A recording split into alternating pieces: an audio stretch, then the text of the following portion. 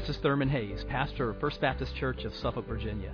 We want to welcome you to this message from our services at First Baptist. We're a congregation that is seeking to touch lives through the life-changing power of the gospel. I pray that you'll encounter Christ in His power and love even now as you listen. If you'll open your Bibles today to John chapter 19. John chapter 19. If you're new, we are in the midst of a study called Who is Jesus? And we've been walking through the Gospel of John. And in these last few weeks, we're really walking through the events of Christ's passion. And so today we're going to be in chapter 19. If you're using one of the Bibles in the pews, it's page 905. And so if you'll find John 19 in your copy of God's Word, we're going to look at verses 1 through 16 today. And what we're really talking about today is that Christ was condemned so that we can be accepted. You know, if you've trusted in Christ as your Savior and Lord, you are totally accepted by God. In fact, you've been adopted as a child of God. But that did not come cheaply.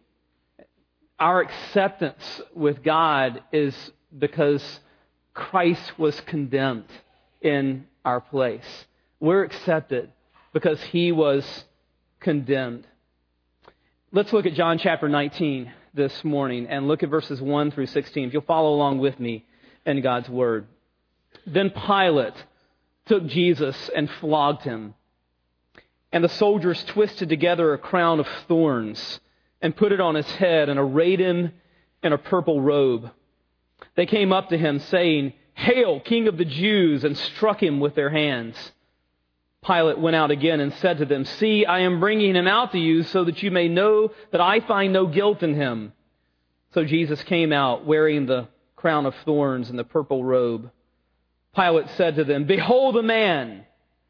When the chief priests and the officers saw Him, they cried out, "Crucify Him! Crucify Him!" Pilate said to them, "Take Him yourselves and crucify Him, for I find no guilt in Him." The Jews answered Him, "We have a law, and according to that law, He ought to die because He has made Himself the Son of God." When Pilate heard this statement, he was even more afraid. He entered his headquarters again and said to Jesus, "Where are you from?" But Jesus gave him no answer. So Pilate said to him, "You will not speak to me? Do you not know that I have authority to release you and authority to crucify you?" Jesus answered him, "You would have no authority over me at all unless it had been given you from above. Therefore, he who has delivered me over to you has the greater sin." From then on, Pilate sought to release Him, but the Jews cried out, "If you release this man, you are not Caesar's friend. Everyone who makes himself a king opposes Caesar." So when Pilate heard these words, he brought Jesus out and sat down on the judgment seat at a place called the Stone Pavement, and in Aramaic, Gabbatha. Now it was the day of preparation of the Passover. It was about the 6th hour. He said to the Jews, "Behold your king." They cried out, "Away with him! Away with him! Crucify him!" Pilate said to them, "Shall I crucify your king?" The chief priests answered, "We have no king but Caesar." So he delivered him over to them to be crucified. Father, we pray that you would take your word now and that you would use it by the power of your Spirit to understand more fully your love in giving your Son for us. May we understand more deeply what Christ has done for us. May we understand that Christianity is not good advice about what we're to do.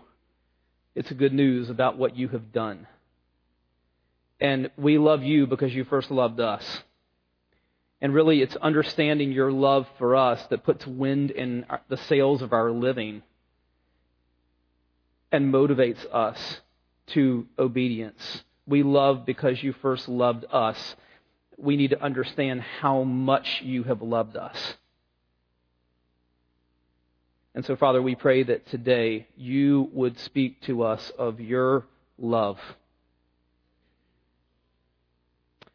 Lord, may everything else be completely drowned out, and may we be locked in on what you would say to us today through your word, by your Spirit, for your glory. We pray it in Jesus' name. Amen. There's a place in Lord of the Rings where the great witch king, the demon king, is coming into the city to destroy the city and all the people inside. And Pippin, the hobbit, is at the gates of the city, and the demon king is coming in, and it's about to be destroyed. And just at that moment, Pippin hears off in the distance the sound of a horn. And it's the unmistakable sound of the horn of Rohan. The riders of Rohan are coming to the rescue. They're coming to save Pippin. They're coming to save the city. And they do save the city. They do save Pippin that day. But the king of Rohan, the leader of the rescuers, dies in the process. And Tolkien says that for the rest of his life, whenever Pippin would hear the sound of that horn, he would burst into tears because he would remember the one who sacrificed himself so that he could be spared, so that he could be rescued. That's what we're talking about in these weeks as we walk through the passion of Jesus, the sacrifice that he made on our behalf, that we were rescued, that we were saved, we were spared because of what Christ has done for us. We can be accepted because Jesus was condemned. You know, Romans chapter 8 and verse 1 says, "There is therefore now no condemnation for those who are in Christ Jesus." If you are in Christ, if Christ is your Savior and Lord, if you have trusted in Christ and you're resting on His finished work for you, if you are in Christ, there's no condemnation for you. But why? It's because Jesus took your condemnation. You can be accepted by God because Jesus was condemned in your place. That's what we've been talking about in these weeks. We saw in the Garden of Gethsemane that Jesus was bound so that we could be free. Jesus was bound so that we could be unbound. And then Jesus is subjected to this mock trial so that we don't have to be on trial anymore. In our lives, if we're in Christ, the verdict has already been spoken over us. Not guilty, but righteous. Not because of our own righteousness, but because of the perfect righteousness of Christ that is credited to us when we trust in Him. We are accepted because Jesus was condemned. We can live because Jesus died and rose again. So what do we see in the beginning of this 19th chapter? The first thing that we see is torture. Verse 1 says, "Then Pilate took Jesus and flogged him." Matthew and Mark tell us that there were actually 2 floggings, one of which took place at this point. Another took place immediately prior to the crucifixion of Jesus. And really there were 3 very distinct types of Roman floggings. The first kind of flogging, the fustigatio, was for relatively minor offenses. The second, the flagellatio, was a brutal flogging, but the third, most brutal of all, was the verberatio, and that was a flogging that took place immediately prior to crucifixion.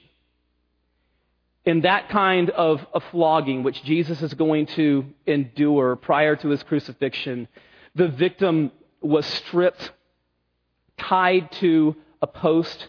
There were several who would do the beating, and they would whip the person until their arms didn't have strength to fling the whip anymore. The whips were leather. The thongs at the end of the whip would have bits of metal and bone plated into the thongs so that it would just rip into the backside of a person very, very quickly. But of course, the beating didn't end very quickly.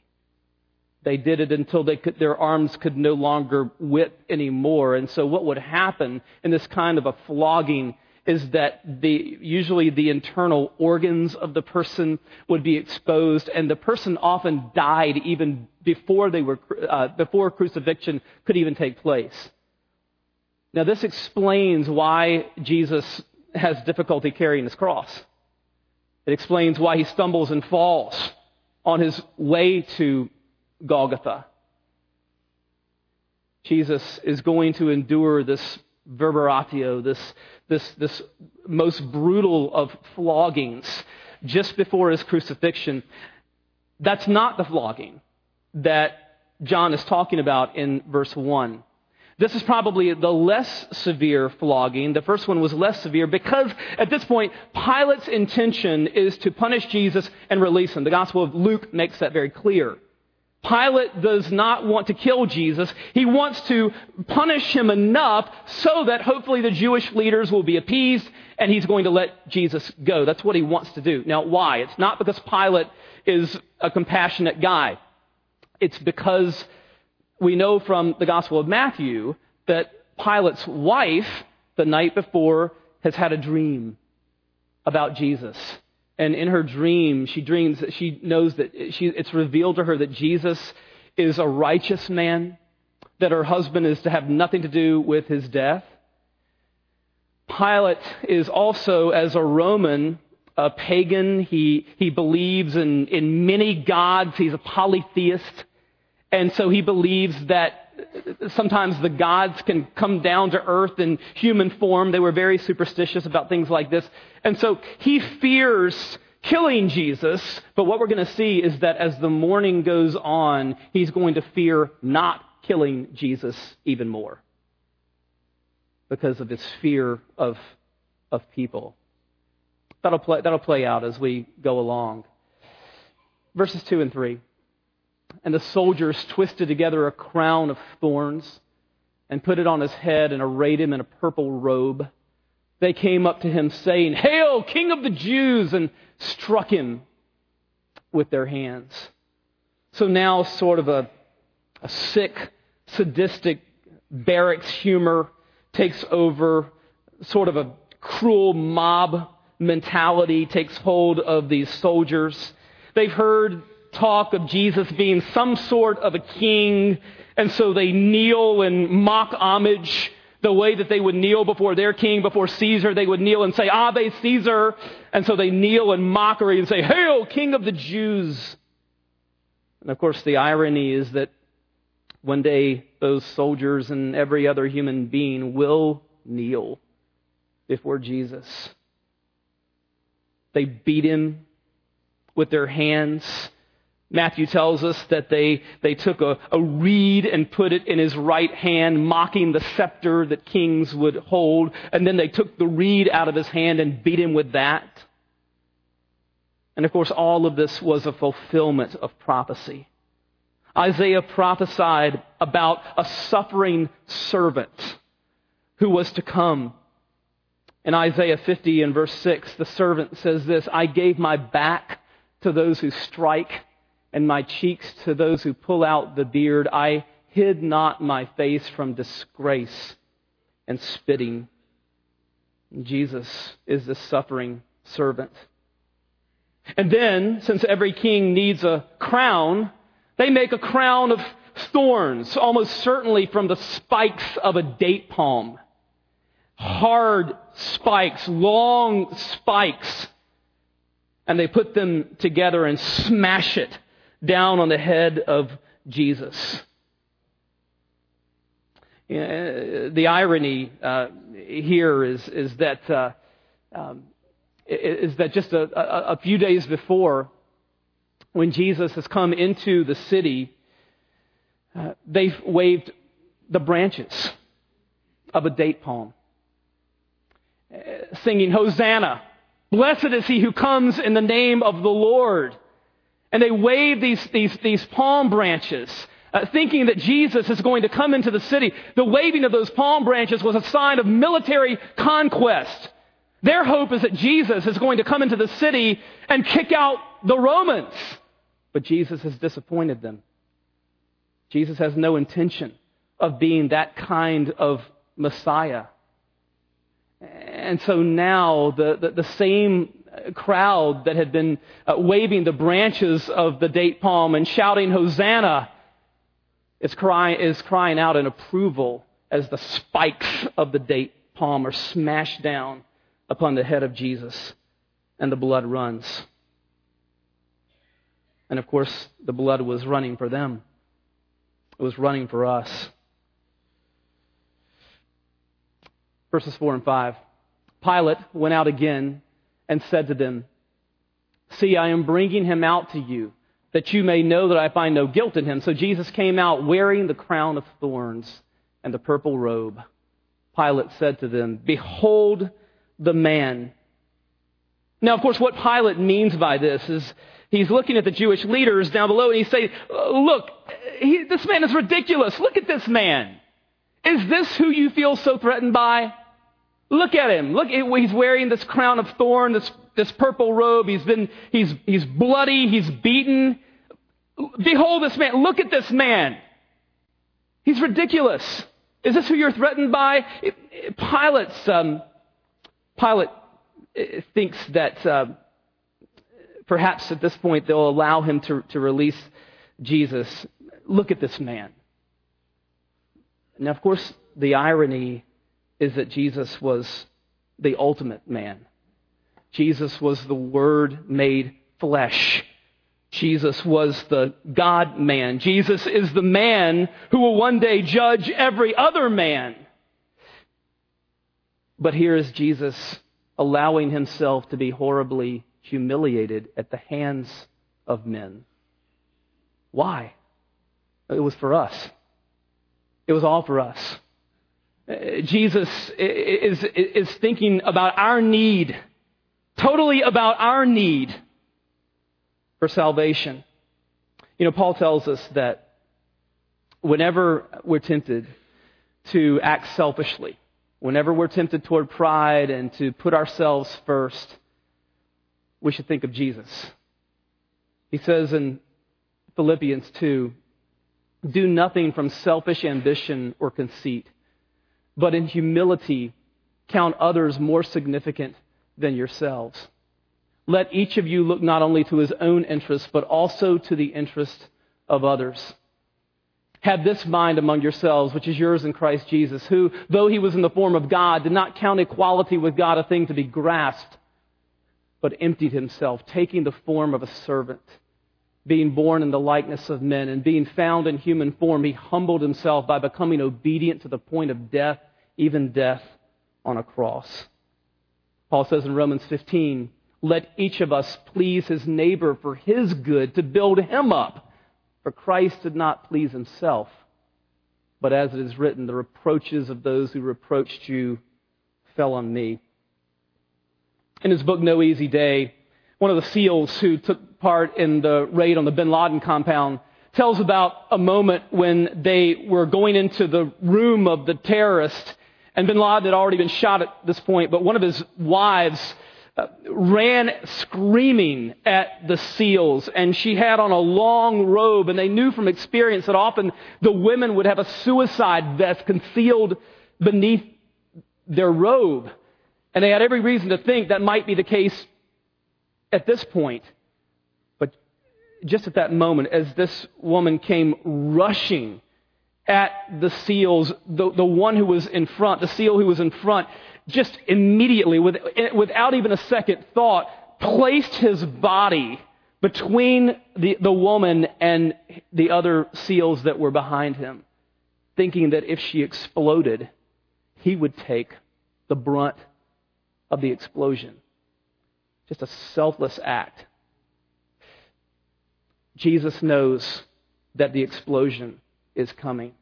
Jesus places himself between the explosion, between the judgment upon sin and us. He takes the full force of it, all of it. We see torture and then we see treachery. Pilate, in bringing Jesus out in this condition, hopes to appease the religious leaders. Instead, the sight of the bloody Jesus is like sharks. It has the effect upon them of sharks sensing blood in the water. And so in verse 6, it says, when the chief priests and the officers saw him, they cried out, "Crucify him, crucify him." Pilate said to them, "Take him yourselves and crucify him, for I find no guilt in him." Now he knows they can't do this. The religious leaders have no authority to crucify whatsoever. The Romans have to do that. Pilate knows that. But he's angry with them. He's humiliating them. He knows that only he can crucify Jesus. But then in verse 7, the Jews answered him, "We have a law, and according to that law, he ought to die because he has made himself the Son of God." Now, what they're trying to do is score points with Pilate by pointing to their religious law. The deal between the Romans and occupied peoples was that they would respect local religious law. And so they're saying, "We have a law, and this man has broken our law. And the deal is you have to respect that." Now, they still have another card up their sleeve that they haven't played yet. They have an ultimate bullet to fire that they haven't fired yet, and we're going to see later on what that is. But for now, they point to their religious law as a reason why he should be crucified. Verse 8, when Pilate heard this statement, he was even more afraid. He entered his headquarters again and said to Jesus, "Where are you from?" But Jesus gave him no answer. Now, their mention in verse 7 about a son of God does not have the effect upon Pilate that they would hope for, because when Pilate hears this statement, "Son of God," he really freaks out inwardly, because he's a pagan. You know, he's heard stories of God's coming to earth in human form. In Acts chapter 14, there's an incident where Paul and Barnabas are ministering to a pagan crowd. There's a man who's crippled, he's healed. And this crowd of pagans believe that Paul and Barnabas are gods who have come down to earth in human form. And that they believe that Paul is Hermes and Barnabas is Zeus, and they're ready to offer sacrifices to them until Paul and Barnabas tell them to stop. You know, and so Pilate, coming from a pagan background, when he hears a term like this, there's a Son of God, he's very concerned about that. And when you couple it with the dream that his wife has had the night before, he was very much afraid. And so he begins to question Jesus. "Where are you from? What's your origin?"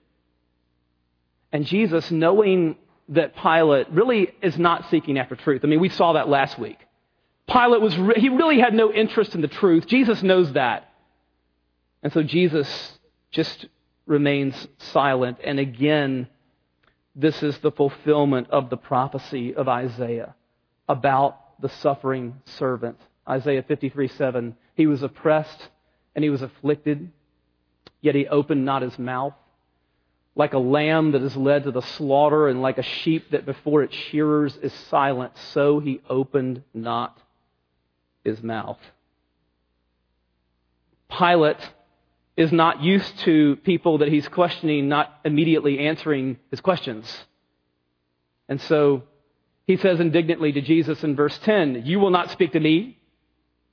Do you not know that I have authority to release you and authority to crucify you?"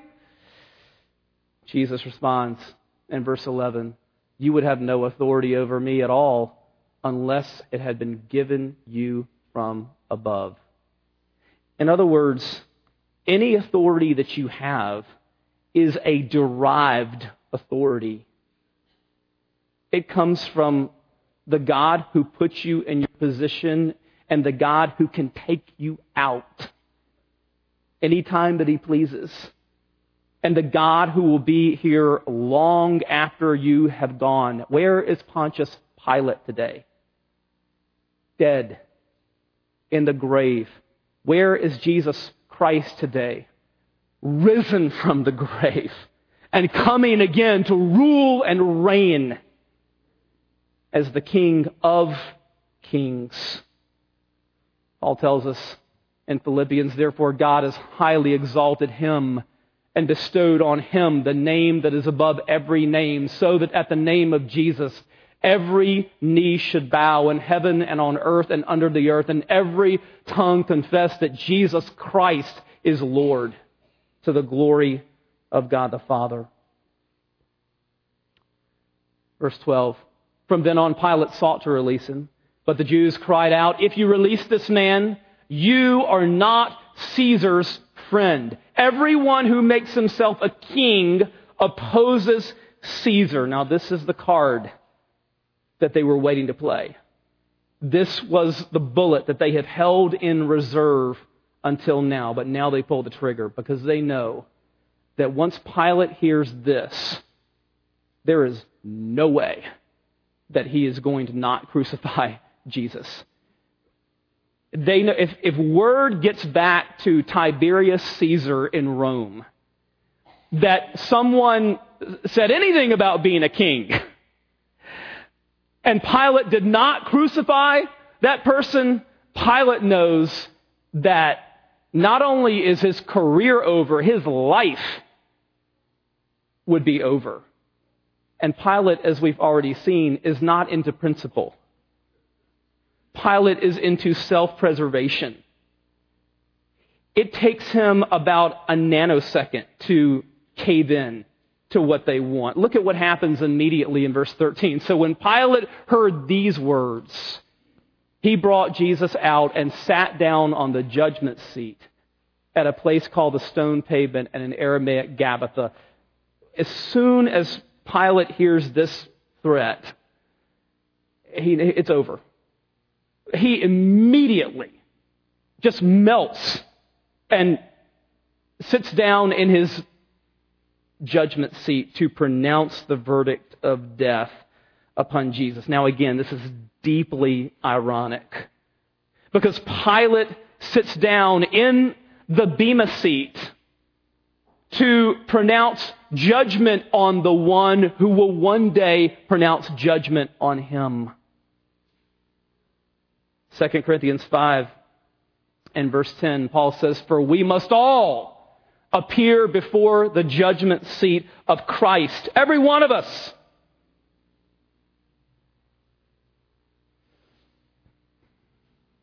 Now, verse 14, John says, "Now it was the day of the preparation of the Passover." John never lets this get far away. He's constantly reminding us of when this takes place. It's Passover. Hundreds of thousands of pilgrims have flooded into the city of Jerusalem. On this very day, hundreds of thousands of lambs are being slaughtered to be offered as sacrifices. As the Passover meal is going to be eaten that evening in memory of the Exodus, of God's deliverance from them, from slavery in Egypt. It was all in memory of what happened in Exodus. Exodus chapter 12, God says, "For I will pass through the land of Egypt that night, and I will strike all the firstborn in the land of Egypt, both man and beast. And on all the gods of Egypt I will execute judgments. I am the Lord. The blood shall be a sign for you on the houses where you are. And when I see the blood, I will pass over you, and no plague will befall you to destroy you when I strike the land of Egypt." The problem of the ancient Israelites in Egypt was slavery. And the solution was blood. God said, "You take the blood of these lambs and you put it on your doorpost. You smear it on your doorpost. And when the death angel comes, when he sees the blood, he will pass over your home and you will be spared." That's where it comes from. And now, on this day in Jerusalem, it's Passover. They're remembering the Passover. And the ultimate Passover lamb that every other Passover lamb pointed to, but not one of them could truly take away sins. The ultimate Passover lamb is going to be slaughtered so that we can be spared. John told us in chapter 1, didn't he? Jesus is who? He's the Lamb of God that takes away the sin of the world. See, our problem is slavery. slavery to sin, slavery to the judgment that comes from sin. And the solution for us is blood. It's the blood of Jesus smeared to our hearts when we trust in Christ, trust in His finished work.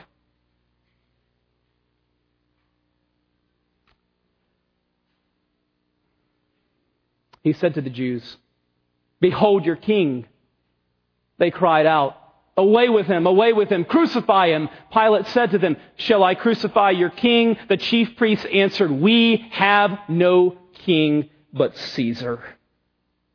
Now this is just a devastating self-indictment. Every Jewish person knew that the Old Testament said that it was God that was their king.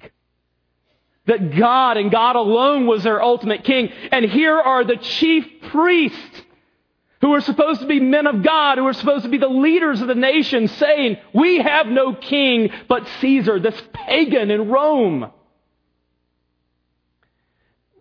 John includes this because as a Jew, John knows that many other Jews are going to read his gospel. And he wants them to trust in Christ, and he wants Jewish people who read his gospel to understand that they were sold out by their leaders and that their leaders crucified their Messiah.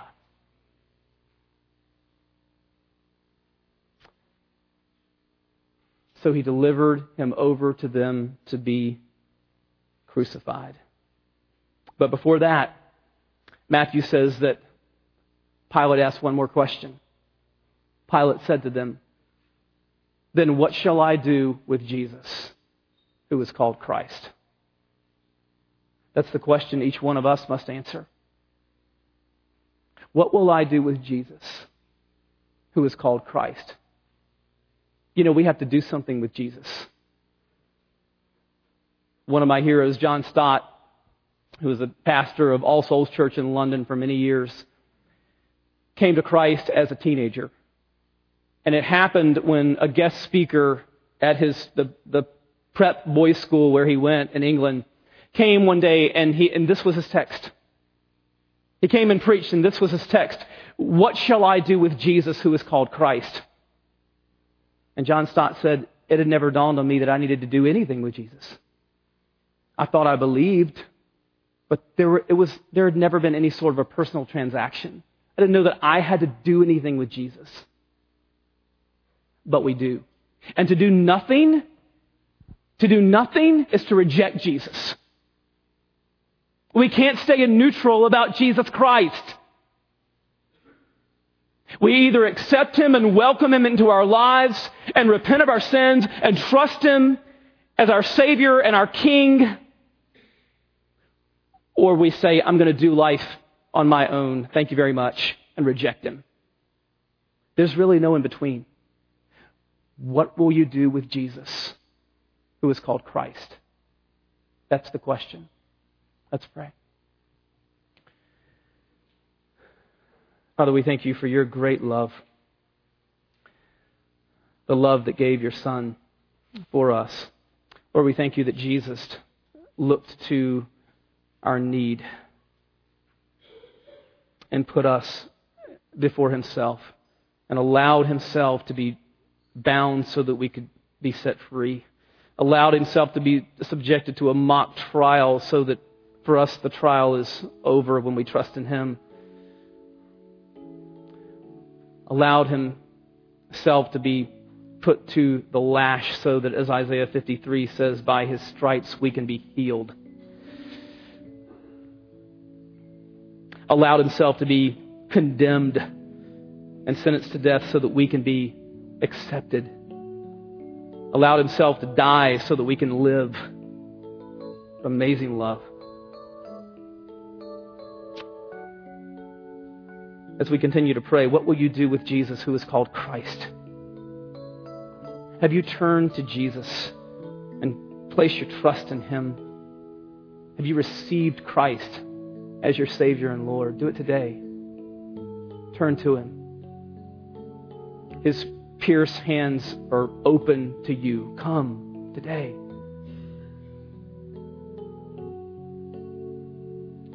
As a Christian, what is God saying to you about your level of commitment to Him in light of the commitment that He's made to us?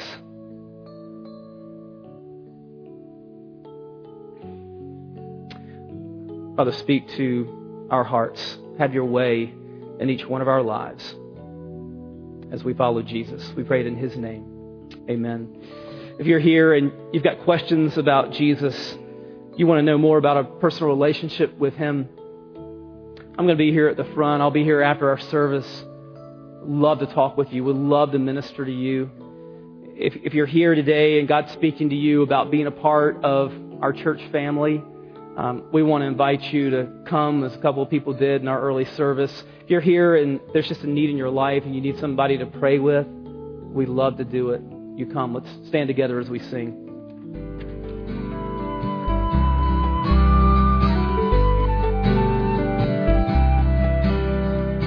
I hope you've been blessed by this message. Christ is the answer for every need, now and for all eternity. As someone once said, Jesus plus nothing equals everything, and everything minus Jesus equals nothing. Have you trusted in Jesus as your Savior? If not, why not now? His arms are open wide to receive you. It may help to pray a prayer like this. Father, I know that you are holy and that I have sinned and fallen short of your glory. I know that you are a righteous God who must punish sin.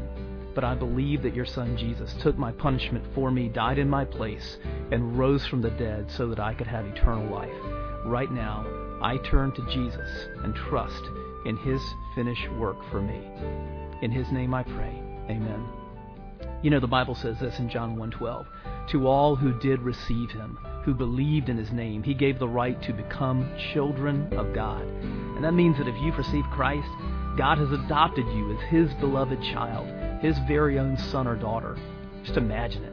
Almighty God, the Lord of this universe, the one who possesses all authority in heaven and earth, is now your loving Father, and you are His child. You say, I love Him. How can I honor God with the rest of my life? Well, when you love someone, you want to spend time with them.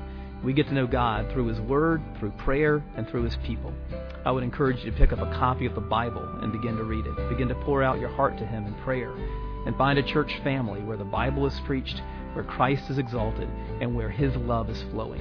If you're local, I want to invite you to the church I pastor, First Baptist Church of Suffolk, Virginia. I'd love to meet you and help you in your Christian journey. I would love to connect you to some other people who love the Lord and who would love you too. Come to one of our services. We worship at 8:30 and 11 on Sunday mornings. Be sure to speak to me before or after the service. Maybe you live outside our area. I'd love for you to write me. My email is pastor@fbcsuffolk.org. Tell me what God is doing in your life. If you have spiritual questions I could help you with, please let me know. We're on this journey together.